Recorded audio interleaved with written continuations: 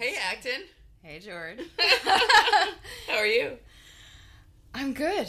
I'm a little worn out, but I'm happy. She's worn out. She's been working out. I've been working out. Working my body now. Let's work my mind. Let's do it. What are we doing today? We are going to talk about women of a certain age. What is that age? I think we're in it. I think we've hit that. My mother tells this great story about how when I was young, I think she was probably in her 30s or maybe just very early 40s, and I called her middle-aged, and she thought that was hilarious. That 30s was middle-aged? Or just like, yeah, I think the idea of being middle-aged was insulting because it implies you're old. Oh. But like, if you live 80 years, your 40s is middle-aged, right? Is. Yeah. Right. I'm happy to be in my 40s. Exactly. Which, yeah. So what are your thoughts about getting older? That's our first things first question. Yes. Well, I've actually never been afraid of getting older, as far as I can remember. And especially since I became a mother and have kind of come to terms with how my body changes in ways that are perfectly natural and out of my control. Like pregnancy, childbirth, breastfeeding, postpartum recovery, all of those processes that I went through, that are so mammalian and animal, and you just have to go along for the ride. Like, I think that in some way prepared me for aging, which is a natural biological process outside of my control. You can try to resist it, or you can kind of gracefully accept it and metabolize it. And so I have practice at recognizing myself as part of an ancient process that has the reins, that I don't have the reins. And I think that oriented me towards aging such that I've been primed to look for its benefits and not be afraid of it. I actually felt kind of proud when I found my first gray hair. I did still pluck it, but I was like, oh, wow, okay, this is starting, like I've earned this. You have earned it. There's this proverb, I don't know if you've heard of the gray head is a crown of glory or splendor, it's found in the way of righteousness. And I've always loved that. I hope I can be one of those women who doesn't dye her hair but keeps it gray. I've known some women who have beautiful gray hair, and they rock it and look perfectly comfortable in it. And I want to do that. I don't want to dye it. I would like to be seen as seasoned if I'm seasoned. And I'm also a Jungian. There's a lot I appreciate about Carl Jung's ideas, and one of his concepts is that each person has this contrasexual soul inside them that kind of matures and emerges in midlife. And for a woman, that's her animus, her masculine side that's like outspoken, bold, active, firm, unyielding, unflappable, that has, gravitas and leadership. And I found it was genuinely hard to tap into those qualities when in the midst of like pregnancy and babies and nursing and diapers, like all of these things that require tenderness, like your biology and your babies need you to be soft. They need you to be responsive, adaptable, sensitive, flexible, But when your babies are grown, you don't need to be that way anymore. Like, at least not to the same degree. And, those qualities, they serve their purpose, but then they can fall away to a degree. And so as I grow older, I'm still very happily a woman, but I'm a different kind of woman. And it's just right for this season of life because I'm growing into my personal, I don't give a shit. I have a friend who said that when she went through menopause, she lost her filter. Oh, that's describing exactly the same thing. Yes. And I told my husband that, and we both look at each other like, that worries me because I already have no filter. What will you be like? I know. They're going to put me in like, old lady jail or something. Old lady jail. Oh, okay. Because it's true. You need some of that.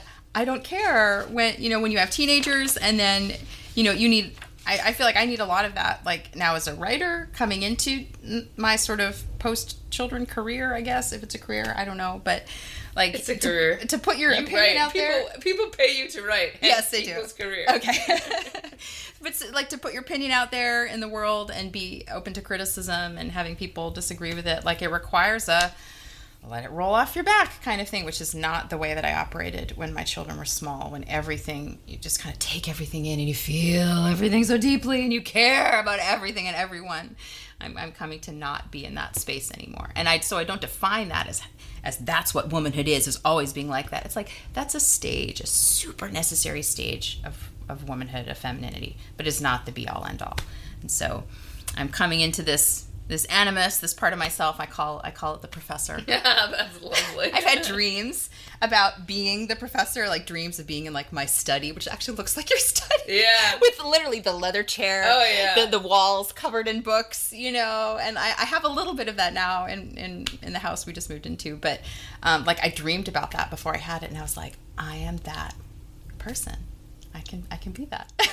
So that was, those are important dreams to me. But what would I say to my younger self or to women today? I guess I would say live your life in seasons. Just as your body is cyclical in a monthly way, so your body and your life, and even in some sense your psychology, are kind of seasonal, I think. And if you can go with the flow of that, I don't know, I think life will be easier for you, if you can go with the way your biology is. And so, like, if you want to be a mom and you want to get married and you can have, babies earlier when it's easy to get pregnant, I think that's great. And then you can enjoy sort of the toughening up, the closing up shop, kid-wise, the confidence, the personal boundaries that I think just come naturally with age, right?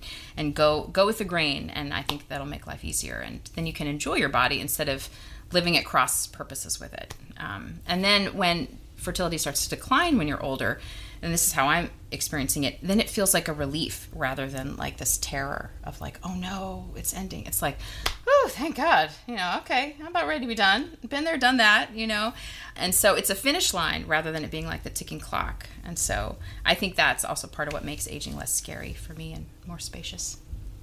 Yeah, I mean, wow, that is just so anti-consumerist.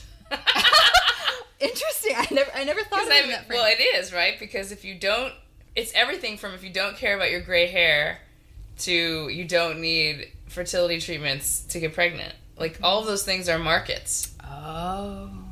Every single one of those things. Botox, hair dye. I mean, I've read things about how Botox is now being normalized the way dyeing your hair is normalized.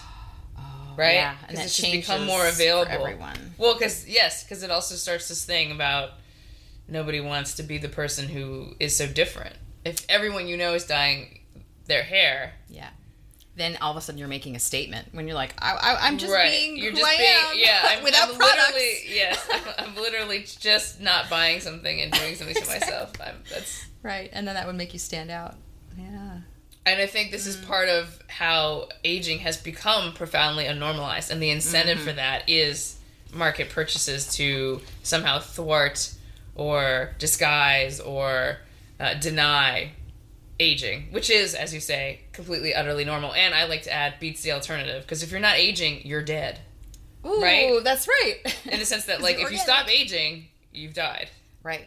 Aging is living. Aging is living. Mm-hmm. We're getting to the point now where transhumanism is really exposing the dangerous side of this attitude. It's not just look good, feel good. It's don't die ever. There's an article in the Free Press this week about people who are investing in initiatives to defeat aging. Mm-hmm.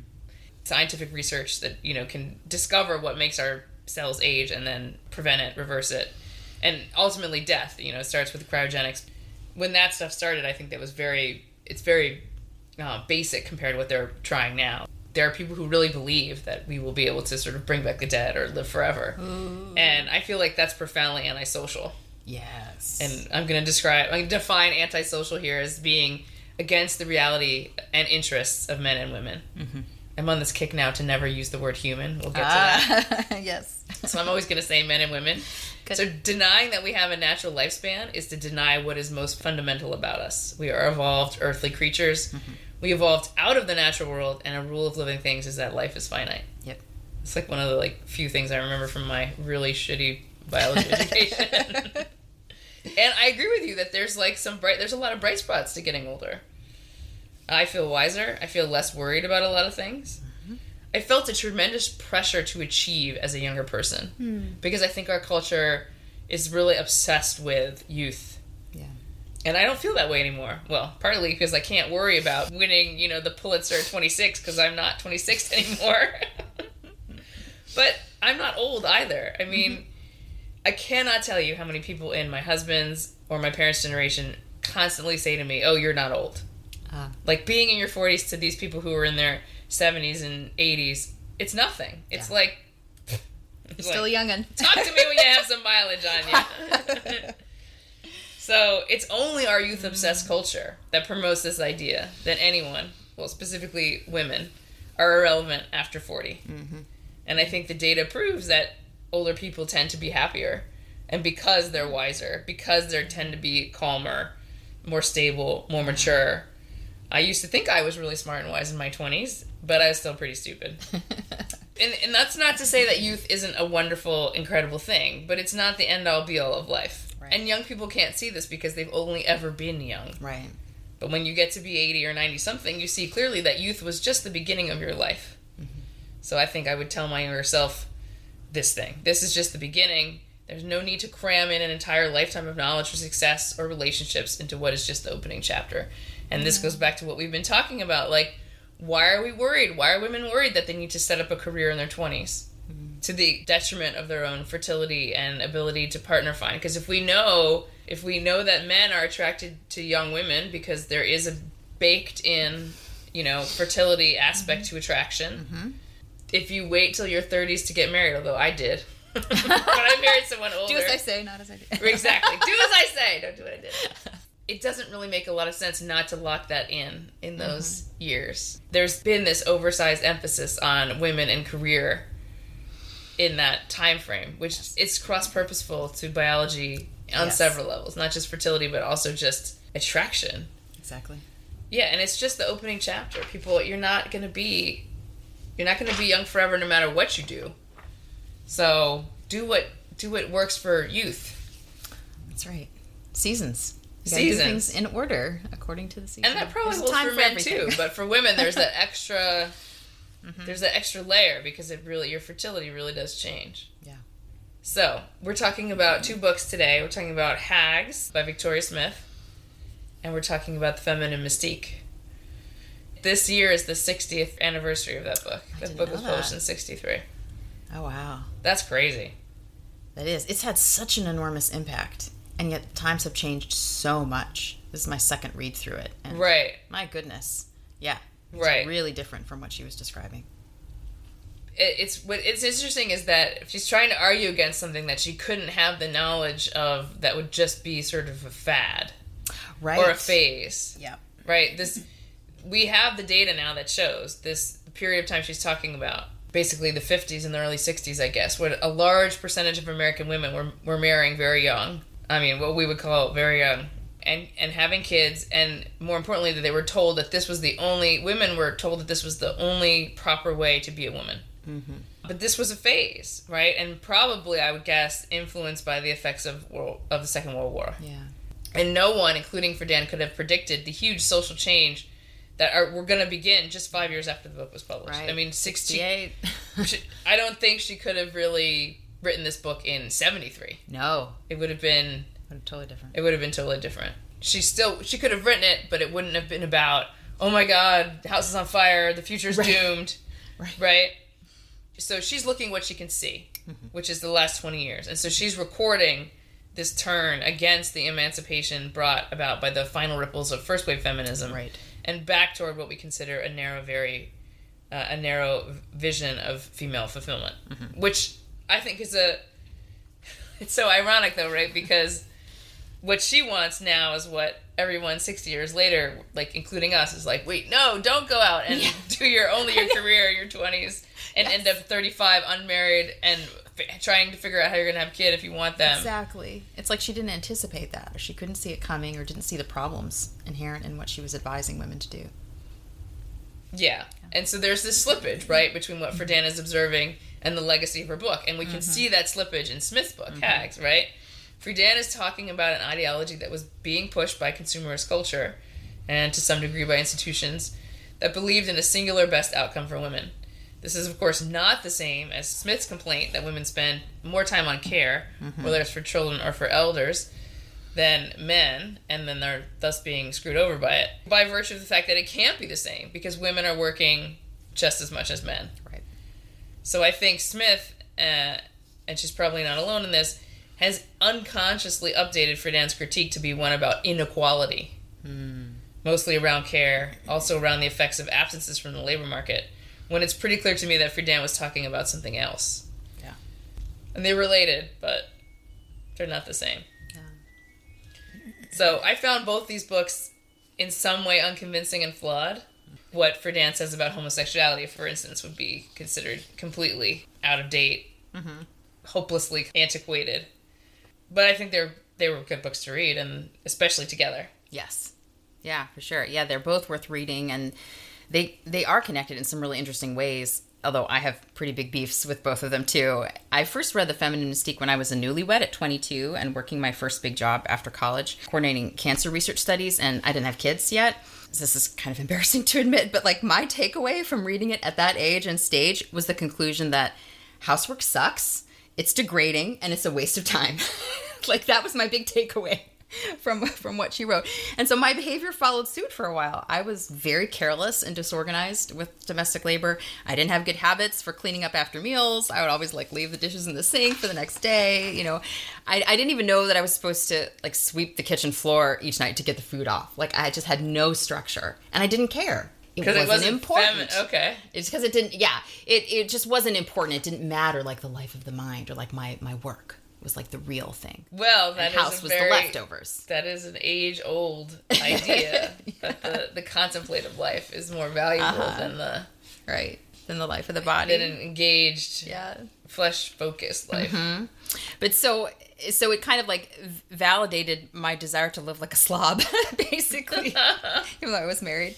And Friedan's dismal picture that she painted of like the pointlessness of homemaking, the drudgery of chores, the boredom of caring for one's physical space, it gave me this like faux sophisticated excuse to reject putting my life together, like domestically speaking. I know that wasn't her intention, but that was the effect that she had on me. I had like this snooty, I'm too smart to do the dishes. I'm too professional to care about my home. I'm too important to open mail. That's what I tease my husband about constantly. So like I look back and I'm pretty embarrassed by my immaturity of that time, but I think we all are about something. That's one for me. But it's been fascinating to revisit The Feminine Mystique 20 years and 4 kids later and just not resonate with it at all. My life is nothing like what she describes the suburban housewife's life being like. The emptiness, the boredom, the depression, having no inner self, no intellectual interests. You know, Friedan wrote, I never knew a woman when I was growing up who used her mind, played her own part in the world, and also loved and had children.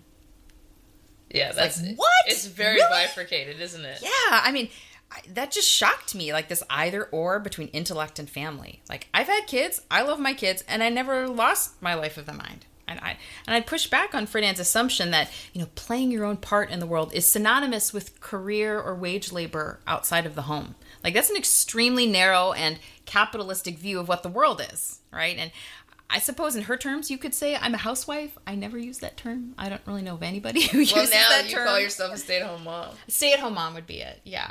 But even that doesn't really... But again, it's like stay. You stay at home. It's like, it's because still, the action is elsewhere. Well, I'm staying put. Right. And you could forgive Friedan for thinking that when, you know, almost every single person who had a non-volunteer position in our government was a man. Right. Right. Yeah. Yeah. Right. And that's how it was at the time. Yeah. So I can forgive her for thinking like that things were this way. But the housewife that she describes is unrecognizable to me. And so that was just kind of weird to be like, you're describing my life, but you're describing it like it's shit. And it was just kind of a little hard to take. Yeah. You know? Because I mean, like I manage my home and clean it, but I homeschool, I write, I edit, I podcast, I take care of my kids. That almost subhuman description she had of the mothers of her day, it felt so degrading and unrecognizable to me. I just felt really alienated from it. And it made it hard for me to believe her. I'm not saying that she's lying or necessarily inaccurate. I just didn't see myself in her descriptions of mothers. And so I guess just so much has changed since then. If it really was, as she said, the change is enormously drastic. You know, like, but I don't want to throw those women under the bus. Like, I don't know if is it really as bad? As she said, I feel like Friedan kind of throws them under the bus. Those women who ruined their lives, those women who have no inner self, no life of the mind. Like, they're zombies. I mean, like, she paints them like zombies waiting to die. And I mean, maybe some women really were that depressed. But I'm like, seriously, is it because of home and the family? Like, that can really, like, do that to you, maybe there's something else going on here. Well, I don't know. And also there's got to be some sort of selection bias going on here, because there are women who couldn't imagine themselves without a very professional career, and their career means the most to them. There are those women. And so those women in a woman like that in this kind of society probably would have felt incredibly stifled. Because I think there's one thing we can't go back and see really very well is the misogyny. The sort of just casual, take it for granted misogyny that, you know, a woman was just of less value in the world. Yeah. I agree that her perspective is very particular to her time, and in a lot of ways expresses an anxiety about being a housewife that undoubtedly couldn't have been universal then, and certainly not universal now. Right. Yeah. So, but those are the people she was talking to, and that get all the lengthy quotes in her book that describe their inner misery. Right. You know, and so clearly, if that's the women's self-description, then that was happening. But yeah, you're like, what's the pool of people you're talking to, and was anybody happy?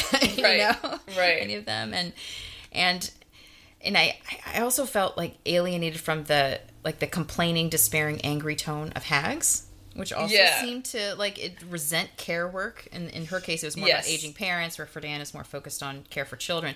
But this resentment over care for the bodies of other people. That screams from the pages of both books. Yes. Which to me translates into resentment of the body in general, especially of the body which needs help, which is always us at the beginning and at the end of life. Yes. Our bodies need help, right? And so I just think that goes really deep and really philosophical. And so that's part of why I'm interested in talking about this, because I think so much of it is about the body and how you feel about the body. And about this denying of the naturalness, as we were just saying before, about it's normal for bodies to need care. Yes. And so it has to be normal for someone to provide that care. Right. And there's a lot of reluctance in our culture to just accept that it should be women who do that work. Because, I mean, we could work up to this later, but maybe I'll just say the silent part out loud now. If we believe that there is no difference between men and women, then we basically are saying that it's just some sort of crazy accident that women are the ones who birth babies. And we're doing that now in the way that we promote surrogacy, and we basically don't acknowledge there's any specialness to the person who takes care of the baby. To say that it's men and women are the same and it doesn't matter who takes care of the babies, which is what is implicit in Smith's critique, because she's saying, why should women have to do this? And the answer is, because women have to do this. If you don't want to take care of children, don't have children. Yeah. That's what I chose. Yeah. But the idea that you could have a child and then just sort of because that's the thing underlying her critique. Who else is going to do it? Robots? And the answer is always poorer women. Exactly. In a market system. Right? It becomes this hidden class thing. Yeah. Mary Harrington says, at the end of the day, somebody somewhere is doing the dishes. And if it's not you, then it's either a robot or you're paying a poorer woman to do it. Yeah. So there is no escape. Right. So a lot of this is about this idea of inequality, right? And so I want to start by talking about the term human, because I'm obsessed with the way that this term has now been distorted and even corrupted. It has a corrosive effect on feminist discourse, right? This was the rhetoric of, and purposefully, this was the rhetoric of first and second wave feminism, right? It comes from the feminism's debt to the abolitionist cause. Oh, that's where it comes from. Oh, I didn't. Right? Because it was really easy to, not going to say it was entirely appropriate, but in some cases it might have been, to equate the role of women, the way they were treated, to the way a slave was treated. Because of sort of just the denial of not just rights, but also self-determination. So here's Friedan, here's a first quote, Friedan talking about first wavers. The feminists had only one model, one image, one vision of a full and free human being, man. For until very recently, only men, though not all men, had the freedom and education necessary to realize their full abilities to pioneer and create and discover and map new trails for future generations. Only men had the vote, the freedom to shape the major decisions of society. Only men had the freedom to love and enjoy love and decide for themselves in the eyes of their God the problems of right and wrong. Did women want these freedoms because they wanted to be men? Or did they want them because they also were human? That this is what feminism was all about was seen symbolically by Henrik Ibsen when he said in the play A Doll's House in 1879 that a woman was simply a human being. He struck a new note in literature. Thousands of women in middle-class Europe and America in that Victorian time saw themselves in Nora. And in 1960, almost a century later, millions of American housewives who watched the play on television also saw themselves as they heard Nora say, "I believe that before all else, I am a reasonable human being, just as you are." So let's start with the heart of this quote that I read. Did women want these freedoms because they wanted to be men, or did they want them because they also were human? So this is the beginning, I think, of the erasure of sexual difference in the pursuit of rights.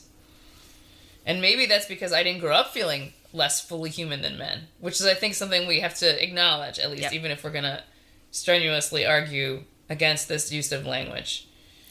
Yeah, I also didn't grow up feeling less fully human than men. So it's hard for me to resonate with that call. I mean, I was always aware of the difference, but it never struck me as a competitive difference, as a matter of like haves and have-nots. I think the tricky thing is that, yes, both men and women exist within the overarching category of human, but there is no simply human person. There is no disembodied or generically bodied person.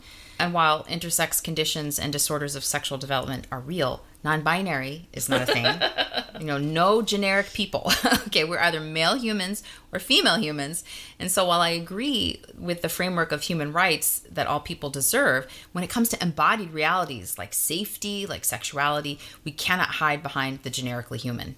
The framework of human rights works great at the level of the mind and human reason, which is what Friedan is trying to emphasize. It works at the level of highly educated white-collar work, right? But it breaks down when you get to the body and to the realities of blue-collar work, Exactly. which is what Mary Harrington talks about in Feminism Against Progress. So human equality in terms of reason, it's great for women. Human equality in terms of the body is terrible for women, and it's dangerous. I think non-binary is ridiculous, too. If we were to try to steel man that argument, what's behind it is, I don't want you to type me. Like, I don't want you to say, oh, you're female, so you would be better at this, this, and the other. Even if in the aggregate, in the most sex-equal countries, the paradise in Scandinavia, they find that women and men are more likely to, their career choices are going to be more sex segregated. And I feel like that's because the social safety net there eliminates the need for women to choose a career that is more male associated and therefore more remunerative. So if you can have a great life being a teacher or being a tech person, you're like, oh, if the money is equal, I might as well go work with people. Right. Which I feel more satisfied by, for example. Right. Because what's happening is, you'll take a historical figure like Joan of Arc, and people will be like, oh, she was trans, or she was non-binary, because she's not, right? So it's, if you say, the steel man argument is, don't prejudge me, but what actually is happening with that rhetoric is it's basically saying, oh, you can't be female. The only people who obey these stereotypes are women. Yeah. So therefore, anyone who displayed any deviance from those is no longer female. Right. It's narrowing and gutting the category of female. Right. And like, oh, we'll take this one. We'll take that one. We'll take Joan of Arc. It's like, no, you don't get to take those. Right. Those are women. Right. And woman is a diverse category. Right. And so this idea of rights, right? So besides having rights, what men have, or maybe better said, as Friedan actually acknowledged, some men, right? Because this is really a class issue at its heart. Men have what Friedan calls the privilege of self-actualization. This is a really important term, I think, for what's going on both then and now. Yes. So men of this certain class are not expected to do what women, who are stuck home with the kids, are told is not for them, right? So again, the word human comes up here.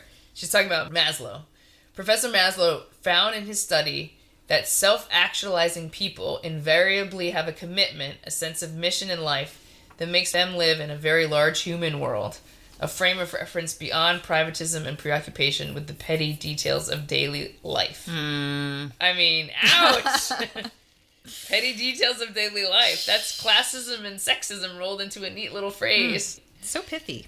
Yeah, it's so pithy. But this is the consistent complaint of feminism, right? Mm-hmm. Here's Smith recounting how she believed that overturning the inequality in the domestic sphere was the goal of feminism, and an achievable one at that.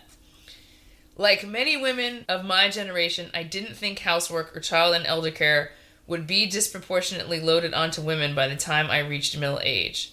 The injustice of this had already been pointed out back in 1963 when Betty Friedan identified, quote, the problem that has no name.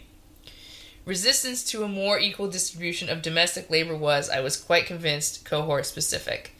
Media representations of the so-called mummy wars make it look like a battle between aging traditionalists who wanted women barefoot and pregnant and young progressives who believed we should be able to make the same choices as men.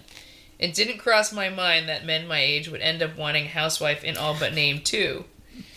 I thought that the problem that had no name had been vanquished by the naming. I didn't realize that feminism is like housework, like all women's work, requiring routine goings over, constant maintenance year after year. I couldn't see how much my own prejudices about older women, the universal mummy class, informed my unrealistic expectations regarding my own future. I simply thought these older women would have sordid matters, quietly, invisibly, domestic equality materializing like fresh-washed pants appearing in an underwear drawer. So, if we put these two ideas together, namely this reliance on human as a term of art here, and this domestic drudgery dread thing, it seems as if the feminist contention is that caring for children, or that doing housework, all the petty details of daily life, is subhuman. And that means, because it's subhuman, follow the analogy, it's the work of women. Yeah. So for women to be equal, which means equally human, they must not do these things. They have to escape these occupations, which is bonkers. I mean, that is like the most obviously anti-humanist, anti-natalist, anti-reality argument. It's insane. It is insane. I mean, it's just insane. Friedan calls housework and childcare petty details, drudgery and boredom, and at one point Smith calls domestic chores shit work. Oh, right, because it's about, it's what you say, it's about poop. Yeah. There's poop. Cleaning butts. So there's a sense in which she might be literally true, but also the phrase shit work is totally that's disgusting. I'm above that, right? And so what does that say about bodies, right? Domestic work is about feeding our bodies. So meal planning, grocery shopping, cooking, doing the dishes, taking out the trash, all that is about food so that we can eat and not starve, right? Clothing our bodies, buying clothes, mending clothes, washing them, drying, folding, putting them away. All of that so that we're not naked. There's cleaning our bodies. It's upkeep of the bathrooms, the sinks, the showers, the toilets. Resting our bodies. It's making the bed, washing the sheets, picking up the bedroom so that we're clean, we're healthy, we're refreshed. Do you make your kids do chores? Oh, yeah. Oh, yeah, I do. Absolutely. Boys and girls. They all do chores. So, these bodily care things are the prerequisites for self-actualization, right? You think you'd care about fulfilling your dreams if you're hungry? If you're filthy? If you're exhausted?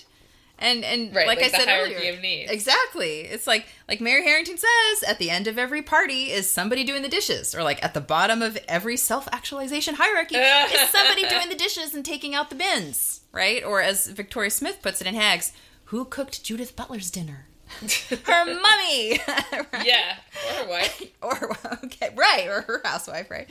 And you can either be a class snob and think that you are simply above doing the dishes, that you are better than such embodied work that's too low and gross for you, or you could remember that doing the dishes is human, and here I mean in a good sense of the word human, human animal, because eating food is human, and we have bodies. Would you rather just not eat? Would you rather be a disembodied spirit? Yeah, I mean, some people would. They want to upload their minds to the cloud. Well, yeah. There is this long-term, long-standing, it's Descartes. It's the Cartesian divide. Right, I think, therefore I am. Yeah. Smith has this great line in Hags where she says, second-wave feminism deconstructed the housewife, but didn't get rid of the housework. Yeah. Yeah, somebody's got to do it. And unless we all go transhumanist and live forever as ones and zeros in the cloud, I mean, and that's a hellscape way worse than getting stuck with the dishes. my opinion. I'd rather do the dishes than be ones and zeros. So there's this phrase that came into my mind when I was knee deep in pacifiers and diapers. Well, I had a 2-year-old and a baby, and this phrase over and over. I would tell it to my friends who were also moms, and I repeated it to myself: don't despise the life of the body. And that was my mantra, because it was always the temptation to despise the life and the needs and the limits of the body. Children need so much bodily care, and so do the elderly. And caring for the bodies of people that need help and who will die if they don't get that help, that's not petty. It is not shit work. It is not privatism. It's also not self-actualization. It's service. It's duty. It's love. It's hard work. It's sacrifice. And I would add, both men and women are called in different ways, depending on their circumstances, to perform those duties of love and care. And it'll look different how they do that. I think it's a universal temptation to try and shirk hard work and duty. And I think in Friedan's day, some men, I guess these magazine writers that she worked with, because that's the frame in what she's looking through, I guess they were able to partially do this by redefining domestic duties as uniquely feminine. I don't think they're uniquely feminine, though. Having children is unique to women, and there are some, aspects of home care and home life that are going to be orchestrated around care for children and the body in that way, but not all of it is. I definitely think like caring for older kids and caring for the elderly and caring for the house, I think that's everybody's job to pitch in, which is why I make my children do chores, and you should divvy that up, not in some 50-50 way. Like, here's exactly what I'm going to do. Here's what you're going to do. And we have to make sure it's exactly even, but just in a way that makes sense within your family. Like, you just got to talk about it. You got to figure it out. But all that to say, I think the word human is a way of erasing the reality of the family, which is father, mother, children, yes, grandparents, uncles, aunts, cousins, in-laws, right? Like the sex differences and the age differences are extremely important. And so there's something about human that hides the sex difference, the age difference, and that can end up hurting people, even if the intention of those who use that is to help. Yeah, and I feel like now every time I hear the word human rights, I shiver. Like, what do you mean? I mean, it's being deployed against women's rights. If it once meant human as being equal to men, it's obviously now being used to erase sex distinction. And if you don't have sex, you have no sex-based rights. So this is the intent, I think, of the mantra, trans rights are human rights. Mm-hmm. Every single defense of a man wanting to say, be admitted to women's sports starts with the seemingly innocuous plea, I'm a human being. Mm-hmm. Which is true. You're a homo sapiens. I get it. But what's really below that, it's an emotional appeal to kindness that hides the crafty erasure of sex-based rights. It says, don't look at the details. Mm-hmm. Just do what I say. Because I'm human. I'm just like you. Uh-huh. So that's the way it gets turned back on itself. The functional notion of human rights, which used to have a claim, a useful claim. I mean, it was used in the abolition of slavery. It was used in early women's rights, women's suffrage. It was used in the civil rights. I mean, remember those iconic posters like I am a man? Yes. Yeah. Right? Mm-hmm. Which is, it's notable that it says, those claims, I think, were very specific, where human was doing a certain kind of work. It was trying to say that everyone belongs to the class of men and women. We should treat all members of that class the way we treat some members of that class. Okay. But now it's a cover for this men's rights movement, a sexual rights movement. Yeah. Because it says, I'm human, so you have to do everything I say, because I'm human. Mm. And the justification for ignoring sexual difference and asymmetries that result from male-female difference is precisely, we're all just human beings. Yeah. So Friedan might have fallen into this trap unaware, but it seems pretty clear to me that this is the end game, the inevitable end game of equating men with human and human with self-actualized. Yeah. And I just think that making women human doesn't elevate them, it erases them. Yeah. Yeah, I agree with you. And I have some skepticism, too, about this idea of self-actualization. First, how is it different from just plain old selfishness? And why does self-actualization seem to imply independence, disconnection, breaking away from the home, breaking away from relationships and duties of care?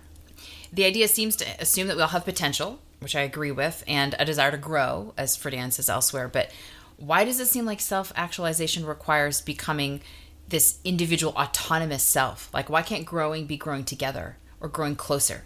Like, why can't I fulfill my potential through synthesizing, through weaving things together rather than through, as she says, pioneering and discovering? Why does it have to be realized in some sense against the reality of the home and family? Right? There's this competitive framing to it. There's this beautiful poem by Rilke that I love. It begins like this: she who reconciles the ill-matched threads of her life and weaves them gratefully into a single cloth. And it goes on from there to describe this woman's relationship with God. But I just love that beginning. This weaving, this reconciling, it's connecting. It takes what comes and then it makes it beautiful, which is a different way of becoming oneself and becoming whole. And it's a way that feels more grounded to me than like rejecting familial obligation through, Friedan's idea of self-actualization. Well, self-actualization is deny the body, live the life of the mind. Yeah. Yeah, but then you're losing yourself. Why is your body and yourself different? Right. You are your body. And, well, that's where, that's exactly what's being contested in with this idea of cross-sex fantasy, right? It's, no, I'm whoever I say I am. Right. And the body is just one more canvas where I express it. And there's a set of services now that I can buy for my body. We talked about this before, the idea that puberty isn't natural, right? It's you can opt out because it's your right as a human being to self-actualize by going against nature. Mm-hmm. It's scary because it's always worse for women whenever these things whenever these things become popular. It's always worse for women. Yeah. And I think, to the extent that feminists continue to obsess over this distinction between earning and caring, between career and home, between self-fulfillment and drudgery, this instinct, this impulse to somehow remove this injustice it's only going to create more female erasure. Yeah. And that's the sort of certain irony there, right? Because women like Smith are openly against this gender woo. And she talks a lot about how, like, a lot of the book actually makes these good points. We'll talk with some of which we'll get to later about how, it's middle-aged women who are being labeled as bigots because they don't acknowledge trans women or women. Mm-hmm. But so if they're calling out this exploitation of domestic inequality, they're still playing into the hands of the gender Borg because it forwards this fantasy that if we can only unfemale ourselves, right? And that's what young women do who they say puberty doesn't suit me, right? Yep. They're trying to unfemale themselves. The idea there is we won't be victims of what she calls a form of theft, transferring leisure time, opportunities, and material resources from one sex class to another. Yeah. Yeah, I struggle to relate to Smith's language about women as a sex class. Feminism card canceled. I think the framework of class is an abstraction that we invent and then impose on reality, whereas I feel like the framework of family, which is both male and female, is organic and fundamental. The family creates reality. It literally makes more people, right? But class is like herding cats. I don't know, like there's no natural center of gravity there except maybe resentment. So I don't know. And I don't buy into the mythos of like the evil patriarchy either. So at one point Smith writes, from a historical perspective, the sheer effort that men have put into persuading women that we are morally and or biologically pre-programmed to undertake dull, repetitive work behind closed doors for no pay whatsoever is staggering. It would have been less effort for them to just do the dishes themselves.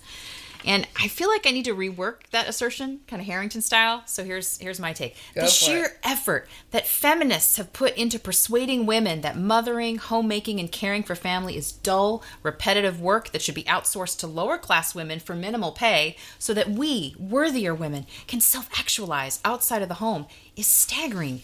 It would have been less effort for them to just do the dishes themselves. In modern culture, there's a bias that if something becomes associated with women, it becomes devalued, right? Because like nursing or many careers that are now traditionally associated with women, especially in Friedan's time, you could be a nurse, a teacher. Like my mother grew up with that stereotype. You could be a nurse, a teacher, a social worker, a secretary. And so those professions were lower paid because they were associated with women. And now, like we can watch data do this. We can see how when men, for example, get persuaded to enter the nursing field, salaries increase. Yep. This bias is real. Yeah. But at the same time, feminism has to grapple with this idea that something can be associated with women, but that it's still worthy. Oh, right. There's just this fundamental bias in Western culture against the flesh. Yes. Yeah. Right. So everybody wants to flee it. Yes. Feminism that says, we're not doing the dishes anymore. Yeah. Has a problem, because then who does the dishes? Exactly. Yeah, that's the thing. Somebody always has to do it. It's like, who is that hidden person? And why is that not valued? And why is it so awful? I mean, Illich, if we had Illich in here, he'd be like, well, the reason it's awful is because, you're alone.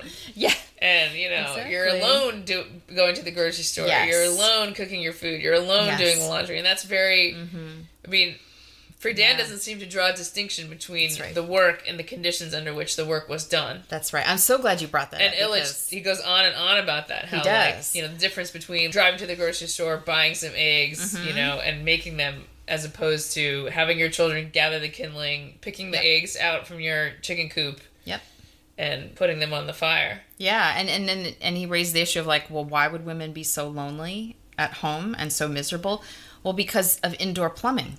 Because they can just go to the tap and get water, instead of what women always used to do since forever is you walk to the well, the common well, and you see all your friends, right? Because all the houses are in walking distance, and you're doing, like Camille Paglia talks about this. That's right. About all the Italian women. That's right. They'd all go to, they pack a picnic and they take all their washing and they take it to, El Sorgo on the mountain in Sicily, and they're washing the clothes, and all the women were together, all the generations of the women were together with the children, and so you were not alone, and you were not doing the work all by yourself, waiting for the kids to come home from school and waiting for your husband to come home from work so you'd have somebody to talk to. It's like you had more than enough people to talk to. Right. And you had more than enough hands to share the work. Right. It's like Friedan doesn't, my memory, she doesn't talk about that, that transition at all. She just sort of starts with the 1950s housewife and the way things are now. And I'm like, that suburban house is an anomaly. It's new and it's weird. Yeah. The little nuclear family in your little perfectly well-plumbed home, where you're all by yourself. That's weird. Yeah. And like Camille Paglia points out, that kind of makes women miserable. They're lonely. Yeah. But don't... Social creatures. But yeah, so I feel like Friedan kind of misfires by not acknowledging that. The shining world of, the city and industry and culture making, and the solution seemed obvious in that, women should do that too. And it's fine. Some women will. Yeah, but the idea is that she's questioning who gets which shit. She's not questioning the system of... Right. She's not questioning the system as a whole. Right. Her view's not broad enough. If you look at the critique in the narrow way she frames it, you're like, yeah, it makes a lot of sense. But it's just you got to see broader. You got to see more historically. And then you go, I feel like this is just framed wrong. So... Now that we've hacked them both to bits, let's at least do our listeners the favor of talking a little bit about the key statements of these texts. Okay, so here's a key statement moment about what the feminine mystique is, because we've sort of assumed that our readers have that context, but our listeners, the readers will have that context, but the listeners only. Do your homework! The feminine mystique says that the highest value and the only commitment for women is the fulfillment of their own femininity. It says that the great mistake of Western culture through most of its history has been the undervaluation of this femininity. It says this femininity is so mysterious and intuitive and close to the creation and origin of life that man-made science may never be able to understand it. But however special and different, it is in no way inferior to the nature of man. It may even, in certain respects, be superior. The mistake, says the mystique, the root of women's troubles in the past is that women envied men, women tried to be like men instead of accepting their own nature, which can find fulfillment only in sexual passivity, male domination, and nurturing maternal love. So, I realized I actually agree with the portion of the feminine mystique that Friedan criticizes.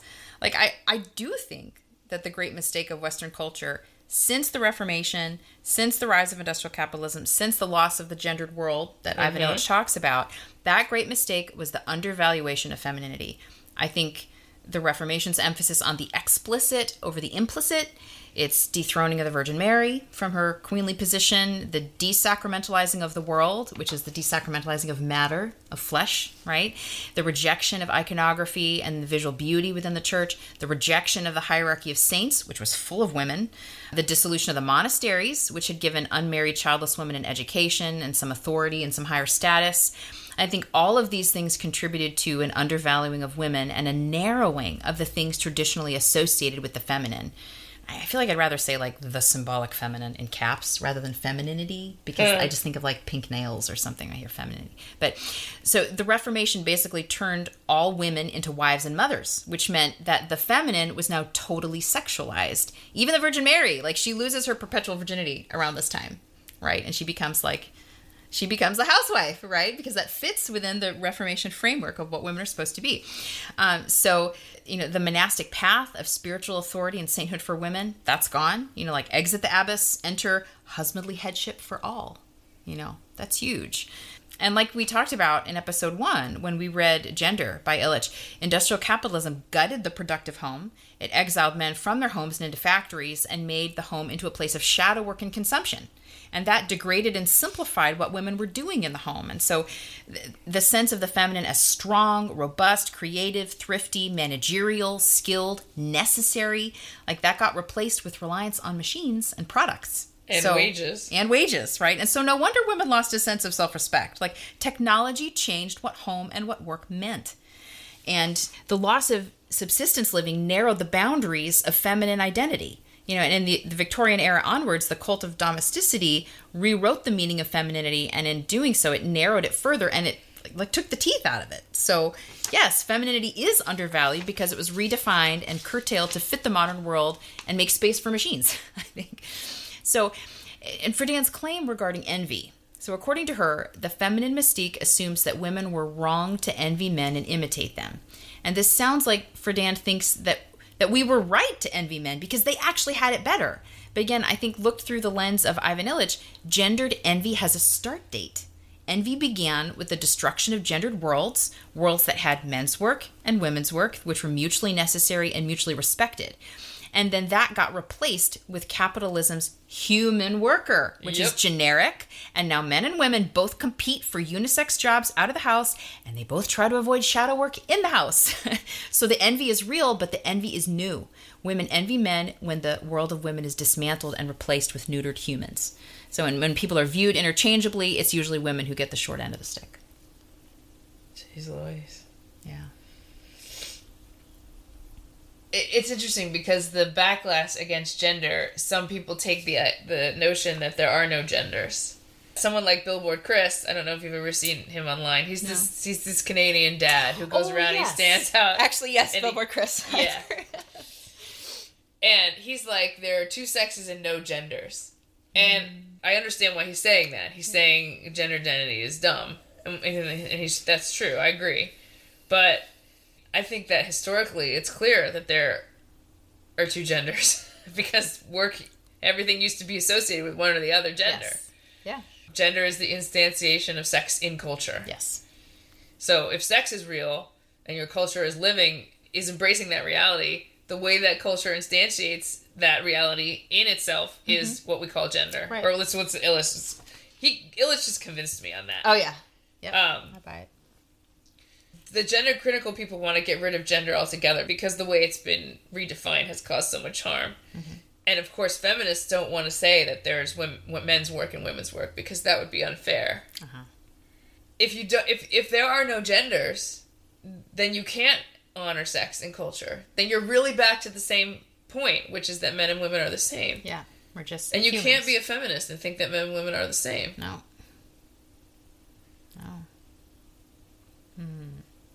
Because we know that women get the short end of the stick when you start doing that. It's just, this is obvious.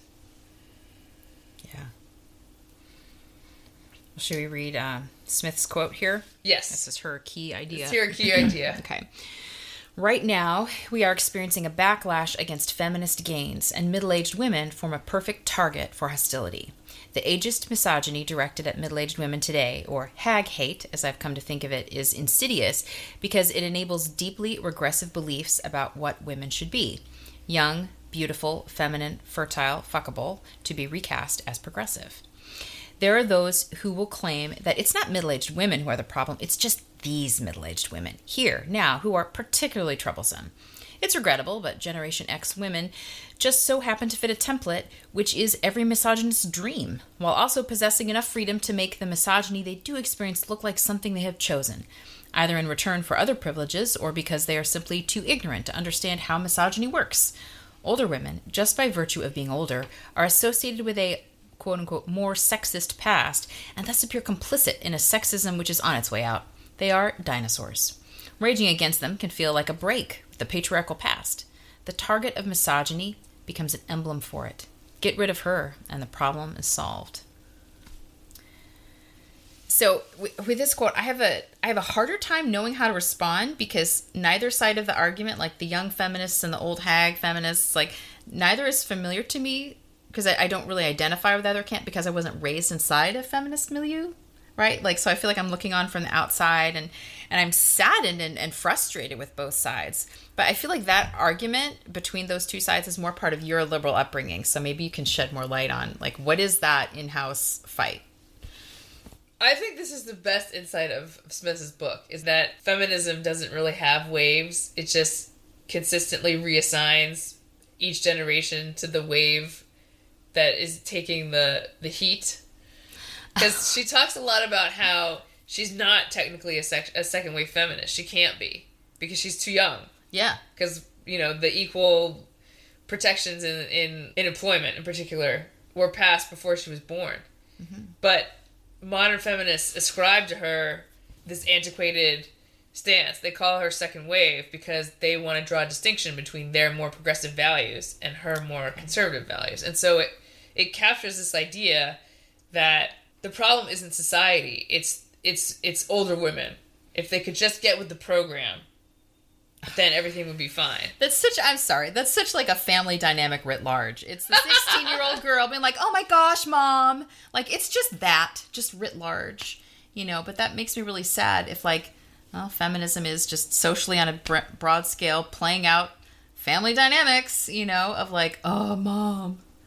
Yeah. Seriously? Is like, that's just what we're doing? Well, but it gets at the heart of that that generational conflict where you're taught that your self-actualization requires the rejection of your mother. And your mother's that's values. Really sick to me. That makes me angry. And it makes Smith angry too, because she's like, if feminism was supposed to be female solidarity, right. Well, we've written into the way it functions politically that it destroys it's the opposite of solidarity. Yeah, right? No, it's reject your mother. It's Conquest's law that every organization is secretly run by its enemies. That's right.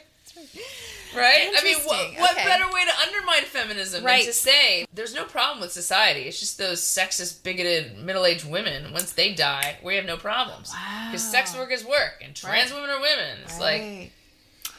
Okay, so would you say that, the kind of feminism that we would ascribe to would be something that is, positive towards men in terms of, let's cooperate, not compete. That's a whole other thing. But then also, is connecting with the mother and with the previous generation, has respect and more of a sense of continuity rather than discontinuity with the older generation. Solidarity. But solidarity. But if you see your mother living a life that you think is very regimented and restricted because she can't have a career outside the home, and even she wants for you something that she couldn't choose, which is a dynamic that was absolutely present at that time, right? Yep. So you're absolutely going to believe that the key to progress is the abandonment of the model that you grew up with. You're absolutely going to think that. No, it's just astonishing how the dynamic of Smith's generation is how she grew up thinking that the problem of domestic labor would be solved. Today's, younger feminists definitely think that if we could just get rid of these dinosaurs... Because that's the rhetoric being thrown around against women who don't believe that trans women are women. That is the rhetoric. You're the TERFs. You're the dinosaurs. Yeah, you're the dinosaurs. Like your ideas are out of date. It's funny because it goes back to what we were first talking about. It goes, there's an obsession with youth. Yeah. Because youth is where the progress is. Yeah. Let's talk about this self-actualization narrative. This is the part that made me want to compare these books because you can see what a culture wanted from people by the way the narratives it pushes. So this was at the core of the research that Friedan did for her book. I sat for many days in the New York Public Library going back through bound volumes of American women's magazines for the last 20 years. I found a change in the image of the American woman and in the boundaries of the women's world as sharp and puzzling as the changes revealed in cores of ocean sediment. In 1939, the heroines of women's magazine stories were not always young, but in a certain sense they were younger than their fictional counterparts today. They were young in the same way that the American hero has always been young. They were new women, creating with a gay, determined spirit a new identity for women, a life of their own. There was an aura about them of becoming, of moving into a future that was going to be different from the past. The majority of heroines in the 4 major women's magazines were career women, happily, proudly, adventurously, attractively career women, who loved and were loved by men, and the spirit, courage, independence, determination, the strength of character they showed in their work as nurses, teachers, artists, actresses, copywriters, saleswomen were part of their charm. There was a definite aura that their individuality was something to be admired, not unattractive to men, that men were drawn to them as much for their spirit and character as for their looks. And of course, then she contrasts this with what happened in the 50s, where the magazines were like completely about domesticity and totally excluded all mention of the outside world. All about the baby and getting the man, keeping the man, and being kind of being this a sort good of homemaker. infantile femininity of like, God help me, I can't do it. It's just very passive, very silly. It was very narrow. It was embarrassing, very narrow. Yeah. But I mean, probably not any more shallow than women's magazines are today. Yeah, it's just a different. I mean, God help the archaeologists who are going to use that to judge our world. Oh gosh, yeah, and I know it might be kind of snobby of me, but I was an English major, so I guess I get to say this, but I'm generally pretty skeptical of the value of magazine fiction.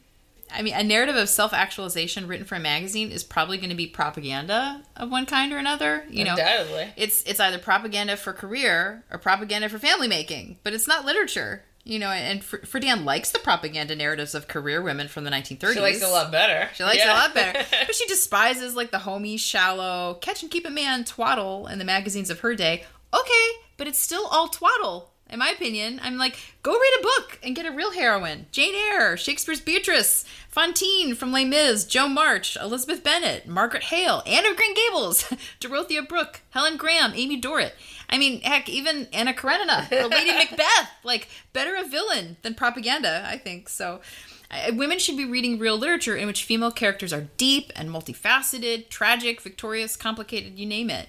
But it kind of makes my skin crawl to hear Friedan like wax on about career girls. It just feels really myopic and modern rather than universal and real, the way that real literature and women in real literature are. They're so complicated. Mothers are not. It's complex. And so I don't see the sort of the magazine stuff that she's talking about as being different, from the housewife fluff. I just think it's the other side of the coin.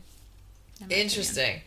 But, I mean, it is fascinating on some level how, if the 1930s literature or, were more willing to sort of, to indulge this, even if they're both fantasies, to indulge the fantasy of a sort of heroic kind of woman, a more active kind of woman, how quickly that was just sort of put up in smoke after the war. I mean, that's right. The men came home and then...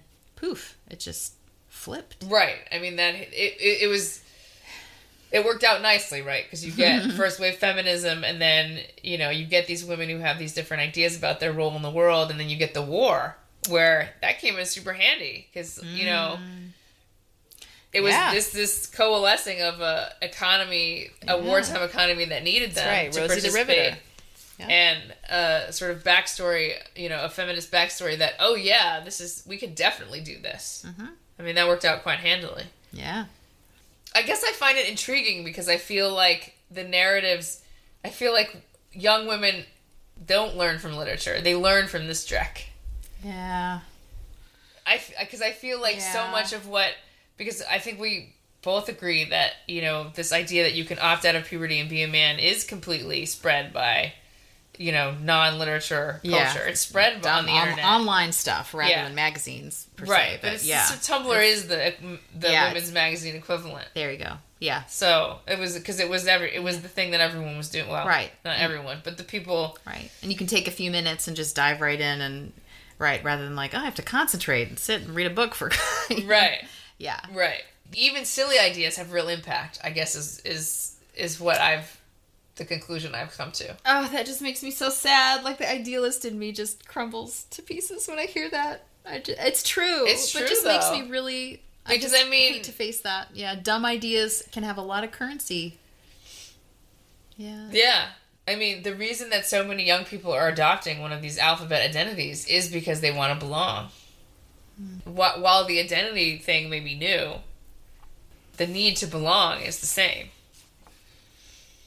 Yeah. It's an identical urge. It's the same urge. That's right. But it's become so, again, isolated, like detached from the body and detached from family and detached from religion in a way. You lose touch with all of those things. Like those used to be the core of what gave people an identity. Well, here's my family. Like here's my sex body. This kind of gives me a trajectory. Here's the faith I'm a part of and the cultural traditions we have, you know. It grounds you. And so they're just completely ungrounded and untethered into just pure mind online. It's like, good luck finding some kind of stable identity floating in the void of the internet. Right. I was listening to Gender, A Wider Lens, and they were interviewing Eliza Mongreen. I was listening to that this morning. Oh, okay. So good. She talks about how when you go online now, and of course this is not our experience because we're not teenagers, being online as a teenager means being asked the question, what is your gender? Like, you can't avoid it. Like, even if you have been successfully schooled by your family or whatever to not believe the bullshit, it is not optional. Like, engaging online means engaging with that issue.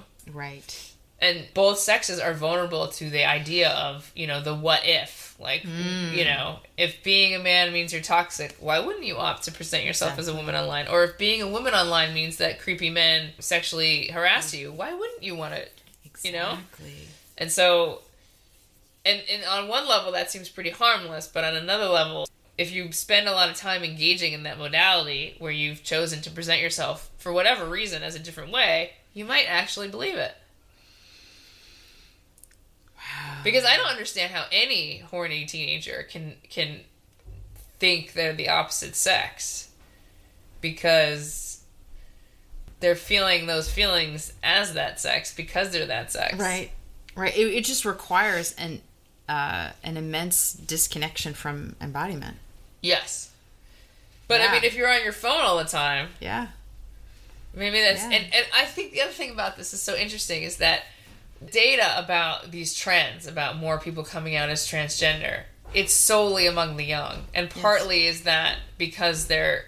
So there's a lot of parts to that. One is, the obvious part is they're more online. They're more, they're more online in those contexts where this question is not avoidable. But you know what I think another part of it is? It's because they're healthy.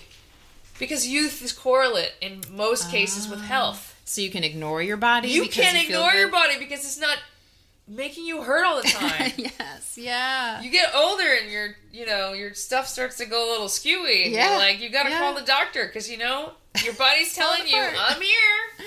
Right. Yeah. Yeah. No, younger people are healthy. That's right. They really don't live in their body in that way. They're not constantly called back to be like, oh, that's right. This hurts. Yeah. Or this is not working right. Yeah. Do you know Corinna Cohn? Of course. Heterodorks. Heterodorks. That's great. Heterodorks. Yeah, so I guess I can say he, because he wants people to use the pronouns that they actually want to use. He doesn't dictate. So I'll say he's a transgender woman, sort of. Transsexual. I think I would say. I think he transed at like 19, 20, before ever like having had. He's a gay man who went who through never transition had a partner. in the naive assumption that he wasn't supposed to be gay. But he was pretty like removed from connection with his body. He described himself at like 13 or whatever, like really uncomfortable with himself, disgusted with his body, online a lot, and then and starting to kind of stew in these possible trans ideas, right? Like, oh, I'd rather be a woman. And then there's some connection. I don't know. It was a family member, or an uncle, or something. He went on this like Boy Scouts trip. Yes, and it was like were you listening to the same podcast? It was like a week or two where he's like got a huge rucksack on his back, and the rucksack is like digging holes in his flesh. That's right. Those are uncomfortable back then. Exactly. Like, and so he's got all this pain, but he's like getting like. He was not athletic at all, so he's like getting wiry and he's getting into his body and he's doing this hard physical stuff all the time. He says when he came back from that, he had quite a few weeks of he wasn't in that trans space anymore. He was in his body. He felt like a boy, and he was a boy, and he was glad about it. But then he got back into online and he just kind of fell like again. And I was like, wow, that's so meaningful and deep. Like to reconnect with your body like that. Even if there was nothing like sexual about doing those experiences, right? It wasn't, but just getting back in touch with his body in that physically hard work, hard labor way enabled him to be a little more comfortable with his sex, with his sexuality. I was like, whoa, that's super meaningful. Right, and I mean, if you took away their phones, then they couldn't escape, and everyone knows what that feels like. Oh yeah. So like you do sort of forget about your body when you're watching television, or like you do disengage. Yeah. And that feeling can feel like relief. But then if you get stuck in that, like, I need to feel exactly the way I feel, I need my body to represent this feeling that I only have in my mind. Well, that's what a mess. Yeah. I didn't read the article because I don't pay for the New York Times anymore, but I saw the headline. Oh, I could send stuff to you. Maybe you could send me this. Maybe you read it. But it was this article saying like, oh, we acknowledge that like social media and the internet is bad for youth, except for LGBTQ youth. They really need it. And I'm like, it's for this exact reason. Yes, they need it because it facilitates the disembodiment and that, and getting into this total headspace away from reality. It's like, oh, it's bad for everybody else except y'all? Really? Yeah. Like, I just like, oh, come on. That's special pleading right there. Well, and it's also it's very revealing. It's backwards because the idea of that is saying you need people who are like you. But I mean, if 40% of younger people are identifying as alphabet soup, I mean, like, it's true that if you're gay, your pool of people who are also gay is going to be a smaller subset of the population. You're going to be a minority population. That's true. Yeah. This whole thing that we're in comes out of this idea that in the internet, to find light. So you don't feel like a minority anymore. So you can, like, be yourself, quote unquote, because of course the idea is that the victim narrative basis of all this is like, the outer world, the real world is hostile to you. So you need to retreat from the real world to find acceptance. But, I mean... But the internet world is not like a solace to this identity you already have. It's creating an identity that wouldn't have been there. Well, except and also, they're not going to cook your meals or bring you flowers. Exactly. Mommy's going to do that. Yeah. Yeah. No, they don't. Yeah. That's right. It's not a real community. It's not a real community. Because it doesn't have body. Right. It doesn't... I mean, this idea that you can be truly seen by someone that you've never met physically in person. Risky idea. Yeah. Risky idea. Yeah. That's a big problem. Did you see the article about somatic therapy? Yes, also in the Times, in the magazine. So good. Right? So good. Yep. Because, oh right, I did send that to you. Getting back in this touch idea, with your like, that you can heal the mind by... I mean, that is like every... You'd think that the penetration of Eastern spiritualism in the West would have sort of... that wouldn't be still so new. But it's also old. Like, I'm like, this is the sacramentality that we lost. Like, this is what sacraments and, spiritual practices and liturgy is, right? It's the involvement of the body in religious experience, where they're wholly one, they're connected. So it's like we have it, it's indigenous to Western culture. We've got our own, True. We've just kind of Protestant-wise, you kind of pulled away from that into into our lovely, sermon headspace where it's all about the ideas, which is kind of like talk therapy. Let's just talk. Let's get lots of words and we'll get better. It's like, no. How about some somatic therapy? How about kneeling? How about processing? How about bowing? How about, interesting. Get your body involved, right? Like, how about no more Zoom church? How about COVID is over? Get your butt off the couch and go to church, Like, yeah. Yeah. No, that is... Well, I mean, in a way, like, Zoom church is the same as an online community, right? It's premised on the same notion that we can use technology to substitute for an embodied kind of connection. Right. Yeah. Yeah. That's not good. Do you think maybe, like, in 10 years there'll be a thing where you have, like, an offline college? You go to a place and you just don't do the internet? Oh, yeah. I think it's going to become, like, the next, like, high-class thing. Like everybody gives you a typewriter. You get a typewriter and a library card, and then you just, like, you spend 4 years only talking to the... I have my grandparents' letters that... Because... I mean, my grandparents, letters. Yes, probably would not have gotten married because she's a war bride. I mean, they worked together. They actually both worked for MGM in New York in the 30s. The war just really changed the trajectory of so many people's lives. And my grandfather enlisted, and they corresponded. Wow. And they had essentially a courtship by correspondence. Wow. Did he propose through the letters? I don't think so. But wow, it's fascinating. I've read through some of them, and it occurred to me to write something about it. But talk about petty details of everyday life. I mean, but like those are the actions of like that whole process of just sort of communicating about your day-to-day life. That is living. It is. We shouldn't despise it. There isn't this like.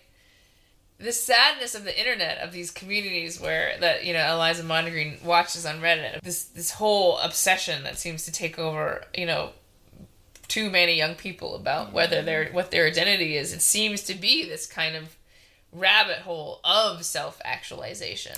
Yeah. Because it's not good enough just to have a life where you help your mom out and you go to school and you read a book and you meet with some friends and you're in band or whatever. Right. Like there seems to be something fundamentally not good enough about those things. Right. There's no meaning in that. So you have to go online and talk about how you really feel, who you truly are. Yeah. And I mean, I agree that people do want a transcendent purpose, but I think that's what religion is for. Particularly religion that doesn't discount the body, but that respects and values the body. There's like this sort of, the self-actualization is sort of like the therapeutic substitute for religious connectedness to a higher purpose, but it's the disembodied kind, and it's the self-enclosed kind rather than the, oh, you feel miserable, go help someone, right? Like it isolates you, it cuts you off from family and community rather than, because it's, to be myself, like Nora, I've got to leave, right? That's how I find myself. Who took care of Nora's kids when she left? The maid? A poor woman? I'm gonna bet you. Exactly. Yeah, so I just think, I mean, even the word, religion comes from religio, which means to bind, to bind together, right? And so I think it's fine and normal that people are like looking for a meaning or a higher purpose, but the thought that you would find it online and find it in contrast to all these other things around you, you'd find it against your body, against your family, against, I don't know, just sort of normal life. I'm like, no, like. If something is true and good and beautiful and real, it's going to holistically, like a macrocosm, it's going to include all of the parts. It's going to subsume everything. It's not going to like lop off parts of reality. Or lop off parts of your body. Like, exactly. Like literally. Literally, cut yes. you off. Yes. It's like the metaphor is becoming concretized. It's so strange. It's very strange. Right, and talk about like anti-mother. What is lopping off your breasts other than like this sort of like this symbolic sacramental act of I repudiate motherhood, I repudiate nurture, I repudiate connectedness and giving. Like it's just Like, what are breasts a symbol of, right? Like, I nurture you, I give to you from my own body, from my own self. You know? It's very sad. It's very dystopian. I mean, I understand. Yeah. I think I could sympathize with young women being delusional in that way. It's because with influence, you can believe anything. Anyone can believe anything, even someone older. Yeah. But I don't understand the doctors who are doing it. Right. I don't understand how, like, I just don't understand how you could do that in good conscience. I don't know. So this is a follow-up quote from Smith about what I was talking about, about being assigned to waves of feminism, not chronologically, but with this repeating idea that it's always the avant-garde who solved it and the retrograde who's the older feminists who are the problem. Mm-hmm. If you study the way in which feminism is described using the wave metaphor, you will notice a curious thing has happened. Despite occasional rumblings about a fourth or even a fifth, there hasn't really been another wave after the third. Instead, women once deemed to be third wave progress along a conveyor belt towards the past, whereupon they are granted second wave status. In strictly chronological terms, the second wave of activism originated in the 60s, the third in the 90s, which would make me and other women approaching their 50s third wavers.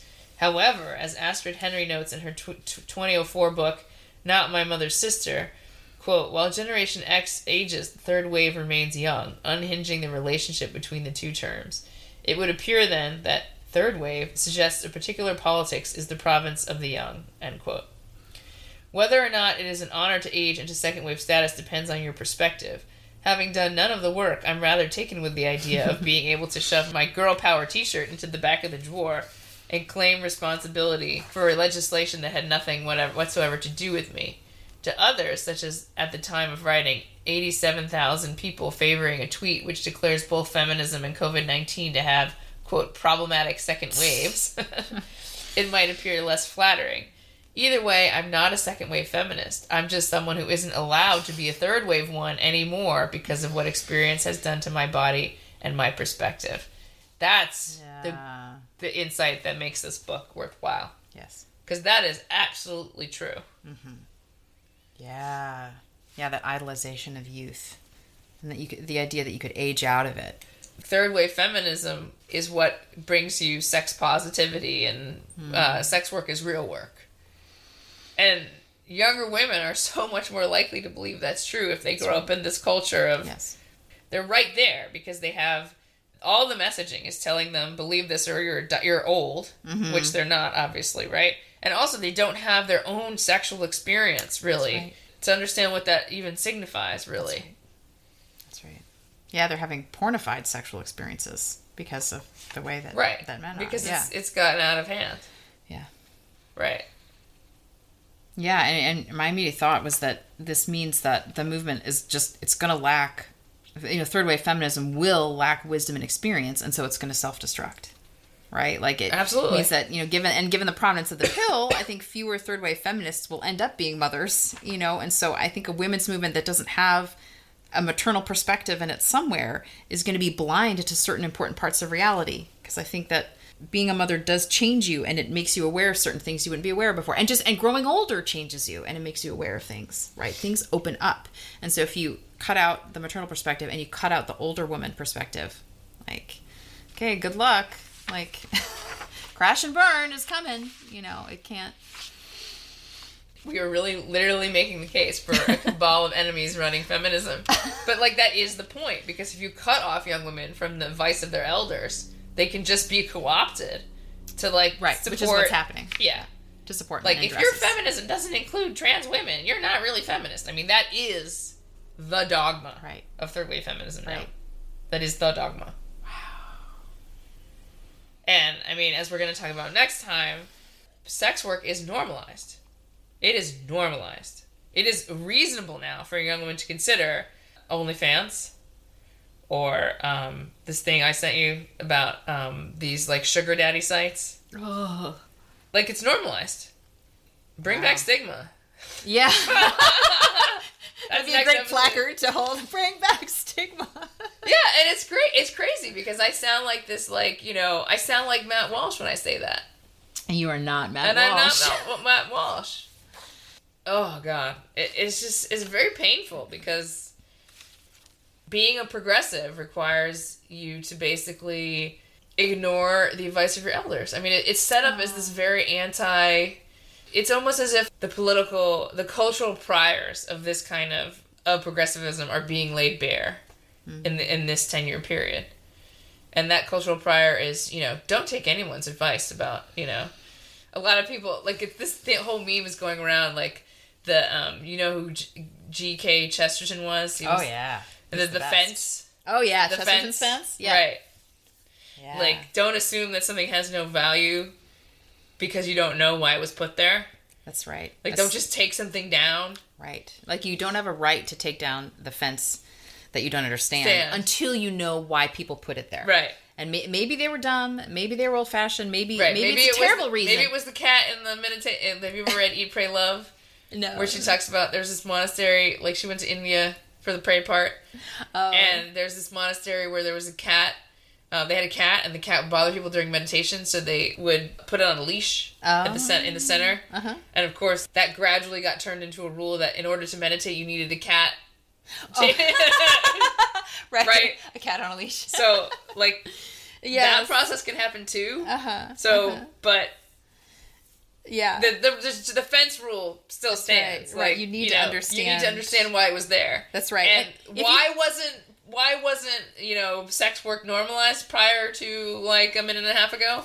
Well, because it harms women. Right. That's why. Right. It seems really basic, people. Yeah, and I just think we have to realize, like, that the stigmas of the past and the traditions of the past, like the fences, the people in the past weren't idiots. They actually have something to contribute. And you have to at least understand it before you just dispense with it. Right, but that's the whole thing about progress. Oh, those people were bigoted, and because the people of the past embraced slavery and racism, and that's really where this... Right. That's so where that comes in. You just throw out the whole past to make sure you don't get like a little speck of racism on you anywhere. Right. It's like everything's right. Right. Yeah. No, it absolutely works that way. Yeah. No, it's like we're obsessed with this, you do you, as if no harm can come of you doing you. Oh, gracious. Right? Yeah. Thank God that I can't do me all the time. I like That'd be terrible for my family and friends if I did me all the time. Yeah. Wow.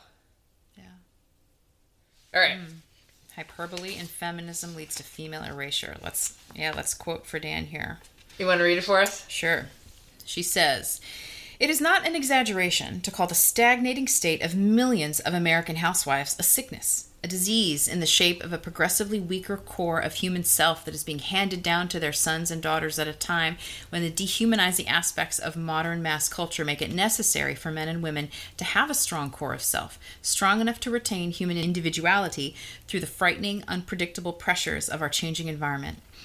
The strength of women is not the cause, but the cure for this sickness. Only when women are permitted to use their full strength, to grow to their full capacities, can the feminine mystique be shattered and the progressive dehumanization of their children be stopped. And most women can no longer use their full strength, grow to their full human capacity as housewives. It is urgent to understand how the very condition of being a housewife can create a sense of emptiness, non-existence, nothingness in women. There are aspects of the housewife role that make it almost impossible for a woman of adult intelligence to retain a sense of human identity, the firm core of self or I, without which a human being, man or woman, is not truly alive." Sorry, I have to hold back a little vomit. It gets worse. Okay. "For women of ability in America today, I am convinced there is something about the housewife state itself that is dangerous. In a sense that is not as far-fetched as it sounds. The women who adjust as housewives, who grow up wanting to be just a housewife, are in as much danger as the millions who walked to their own death in the concentration camps, and the millions more who refused to believe that the concentration camps existed." So that is a quote from Fernand, and that is I'm writing a piece about this for Zibaldone about because this rhetoric, this comparison of your whatever you think is unjust to compare it to Nazi concentration camps, not obviously not new. This is 60 years. Yeah. 60 years ago. I don't know if you saw that British Cycling decided trans women have to compete in the open or male category. Oh, and they won't be allowed to compete as women because they're not women. Hello, obviousness. One of the cyclists, his name's Emily Bridges, he wrote a screed in which he called this genocide. Oh, gosh. Right? So this, there we go. This temptation is not new. This temptation is super old. And this hyperbole is exactly... This is how, like, you achieve escape velocity from, like, the terms of reality, which you would originally start out with. Whatever you think of depressed, Quaalude popping housewives, to compare that to concentration camp is a little much. Yeah. I know, like, when you begin a statement with, it's not an exaggeration. Like, I'm not going to tell you that, blah, blah, blah. Right, exactly. Like, you're about to hear an exaggeration. So for Dan, becoming a housewife is dangerous. It's like walking into a concentration camp. I mean... That is strong language, especially for a woman who was Jewish. I looked it up. She was Jewish. And it's not like she didn't know what that meant. But I just can't help feeling like she's engaging in a lot of projection because she was very unhappy as a housewife. But she wasn't a housewife. She was. Only. She's a journalist. She wrote a book. Yeah, well, she did. But she, I guess, experienced enough of mothering and housewifery to feel like, gotta get out. And she gave up her fellowship and... She was going to get this really big fellowship, and her fiance was kind of like, oh, I'll never have something as good as you. And she's like, okay, we'll do your thing, honey. And she kind of like gave up this, I think, potential like PhD in psychology or like this career she could have gone into. And then she went into magazines instead. And so I think she viewed that as kind of like, I didn't fulfill my potential. And I didn't fulfill it for a man. Okay. So she's got this chip on her shoulder about that. Like, she regretted her own choices to a degree, and I think she felt stifled at home, right? And so she did work at the same time. And it's like, okay, that happened, but to extrapolate from that and from the interviews that she does with other housewives who felt similarly, and of course there were women who did feel similarly, to extrapolate from that to the assumption that the problem is the family, the problem is the children, the problem is the embodied work of the home. Those nasty Nazis are who? Is it your kids? Are they Nazis? Like, they're going to destroy your life. They're going to suck out your soul. I just don't buy it. I feel like it's a demonization of children, frankly. It reminds me of the same kind of language that's used about pregnancy by some really ardent pro-choice people who kind of frame the fetus as this parasite, as this intruder, right? Like, I've totally heard that language. This thief who's going to steal all your joy and steal all your opportunities in life, and so it's like a matter of survival and self-actualization to abort the baby, right? Like, I feel like this is just a continuation, or it's in continuity with that same attitude. Like, they're out and about, they're running around, you can't abort them, but you could get away from them. And because they might be out to get you. I don't know, it's just really weird. It's very, I don't know, it feels kind of Freudian to me. Like, why do you think your children are trying to kill you? I don't know. Like, I think any framework that pits a woman against her children, whether they're in utero or in your home, I think it's sick. I think it's ideological because it takes what is genuinely natural. Like, family formation happens. It's natural. And it casts it in this sort of villainous, dangerous light when it's just very normal. It's just anti-reality. I apologize. I mean, I react really strongly to Friedan on this point. You never have to apologize. This is a no apologies podcast. No apologies. All right. I'm angry at Friedan because I feel deeply insulted by this assumption that you have to choose between your brain and your kids, between your personal identity and your family.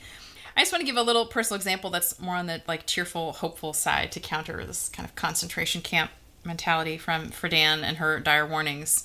It's sort of abandon hope, all ye who enter family life, When my twins were still in diapers, my husband bought me a book, and it was this anniversary gift, and it was called A History of Western Philosophy and Theology. It's this big, fat book. I love big, fat books. It was great. I was thrilled. It's a fascinating book. And he also gave me this perfect anniversary card to go with it that had 2 zombies on the cover, and the man zombie's chasing the woman zombie with flowers. And inside the card says, I love you for your brains. And it was perfect because here I am double nursing twins, double fisting it, nursing babies. I'm in the thick of all that maternal stuff. And he gave me this gift of this super intellectual book and I love you for your brains. And it's those things coexist in my family and they always have. And that feels so normal to me. I don't know. So I just can't recognize this total death of the mind that Friedan goes on about. I don't recognize it. So maybe I'm the singular exception to her hellscape of home life. I don't think I am. I don't share her priors. You know, I don't think you discover or forge your identity by solitariness, by individuality. I think our identities are always negotiated in relationship with other people, right? Like we all participate in identifying one another. And to bring it forward to today's problems, I think that Friedan's assumption that identity is individually and personally discovered, regardless of what others think, and against the norm, and in contrast to the family, I think that's a perfect setup for gender woo. Of course. You know, and like where gender identity is forcing itself onto and into families through the act of confused teenagers who are defining themselves against the body, against the family who raised them. You know, they're forging and finding a path for themselves, you know, but it doesn't look like what Friedan thought it would look like. Right, and they're literally like attitude. Throwing off the names that their family gave them. Yeah. That's crazy to no longer identify, to say, Mom, Dad, I reject the name you gave me, I'm going to call myself something else. Yeah. It just seems like otherworldly level of disintegration. Yeah, there you go, disintegration. And I feel like Friedan is encouraging women to pursue a path of disintegration. In a way, like she's saying, you can't hold these things together. You can't have them at the same time. You stay home, you're going to be a blank. You're going to want to die. Yeah. I mean, she really frames it that way. And she's like, there's this whole part of the book where she talks about like, once you're not fertile, like once you have your last kid, you know, maybe you have your last kid at 40. If you go there, have a late baby. After 40, because you're not having children anymore, you're just curling up and ready to die. Right. You're just an empty shell of a person. You're a crust. Like, what is this? That I don't feel like the leftovers. I feel like a whole new part of my life is opening up before me. Right. I'm super excited about that. Right. So I'm just like, wow. Yeah. No, and I think what you're describing is the slippage between the feminine mystique as an attitude and the feminine mystique as a life choice. Because I think it's entirely possible that you have raised 4 kids and you haven't really worked outside the home in a way that Friedan views as the sort of core of self-actualization. Right. But at the same time, you have done all that in an environment and in a society and a marriage and a family that views women's intellectual curiosity as equal to that of men's. Absolutely. Maybe part of what we're missing is that it was this attitude that was pervasive that changed so much of that experience. Friedan didn't have a way for her desire to be validated, even if she did make because it is all choices, right? It's all trade-offs in the end. Maybe the real rub wasn't to steel man her, I guess, or steel woman her, I guess. Maybe like Friedan has been taken too literally. So maybe what you're benefiting from is the idea that the attitude has totally changed. Maybe Nora's husband should have given her a big, thick book. Exactly. I don't know. And then maybe she wouldn't have left home. You've been like, Nora, I love you for your brains. Brains, yeah. Right? Again, it's like, I have a wonderful husband, you know? I feel so supported, and I had a father who encouraged my intellectual interests, and so I just never saw family as being in opposition to those things. But apparently in Friedan's day, in that social milieu, women were fed twaddle in magazines and thought that's, you know, over and over she used this phrase like, that's all they can handle. You know, that the men in the magazine world thought women can't handle ideas. They don't want big ideas. I'm like, ideas are my love language. My husband shows me he loves me by like, hey, I read this interesting thing today. I'm like, ooh, tell me more. Like, yeah, exactly. That's my love language. So it's true. So the attitude has changed. I know so many other mothers who have lots of other outside interests in things that they do and are involved in, and those totally mesh in today's world. So something did change, and maybe if like we take Friedan with a grain of salt, but take this idea of don't give up the life of your mind, you know, but discard the idea that family and mind are in competition, or separate the idea of the life of the mind from a career. Like that's the part that I do not get, because if somebody wants me to pay me to stay home, I am available. Pay me, I'll take it. Not having to go and earn money outside the home does for you a lot. In some ways, I kept reading the book and being like, that sounds fucking great. Like, be at home all day with no obligations? Just set your own schedule? Sign me up! Yeah. Where do I get one of these housewife gigs? What's a little cleaner? entertaining when you can like be thinking, about whatever. Like I tell you, I do all my chores with with earbuds in. I listen to podcasts thinking all freaking day long. Exactly. It is great. Exactly. Great. Yeah, you're right. Because for Dan, she conflates career with the life of the mind with engagement in the world. Right. She just uses them like interchangeably. I'm like, those are very different things. Very different. And also like even just like having a job is also not the same thing as career. Like most people have jobs. They go to the office. Like they're turning in their TPS reports. They're not like self-actualizing because they're passionate about their work. Like, no, most people are earning a paycheck so they can live, so they can feed their freaking bodies. Yeah. It is that practical for most of us. So, but yeah, she does conflate, world, mind, career in a way that's not really fair. And the comparison to the Shoah is really all about this idea that the opposite of utter individualized self-actualization is death. Which is bullshit. Yeah. Yeah. Because it has this way of turning inside out this notion of suffering. Like, it equates taking care of others or being taken care of or having a life in the suburbs with death. Yeah. Like, that's not death. No. Like, that's so natural. That's family. It's being a person in relationship with other people. Well, it's just this idea of suffering. I mean, if that is the epitome of this, is very, very suggestive of something deeply awry. This pro-victim kind of hyperbole. That's sort of what I'm exploring in my piece about this, because you can forgive hyperbole if you know it's. I mean, you can see hyperbole for what it is, but like, what's beneath it? Like, if you can't self-actualize, why is that death? What does that mean about what's left over? I don't think that like early humans were, the unhappy walking around in the, forest or whatever, like, picking up their food for the day. Right. Sounds pretty. What did people do before self-actualization? What was the top? What was at the top of the hierarchy before the self showed up there? Having a full belly, I think. Maybe. Yeah. Yeah. All right. Final quote here. This is from Hags. In Age-Wise, Margaret Morgenroth Gillette associates a rise in ageism being positioned as a narrative of inevitable decline, set in opposition to moral and political progress narratives. I think there is a similar decline narrative tagged to femaleness, as female people are considered more worthless, sexually, reproductively, and economically than their male peers as they age. Mainstream feminism is, by contrast, a progress narrative.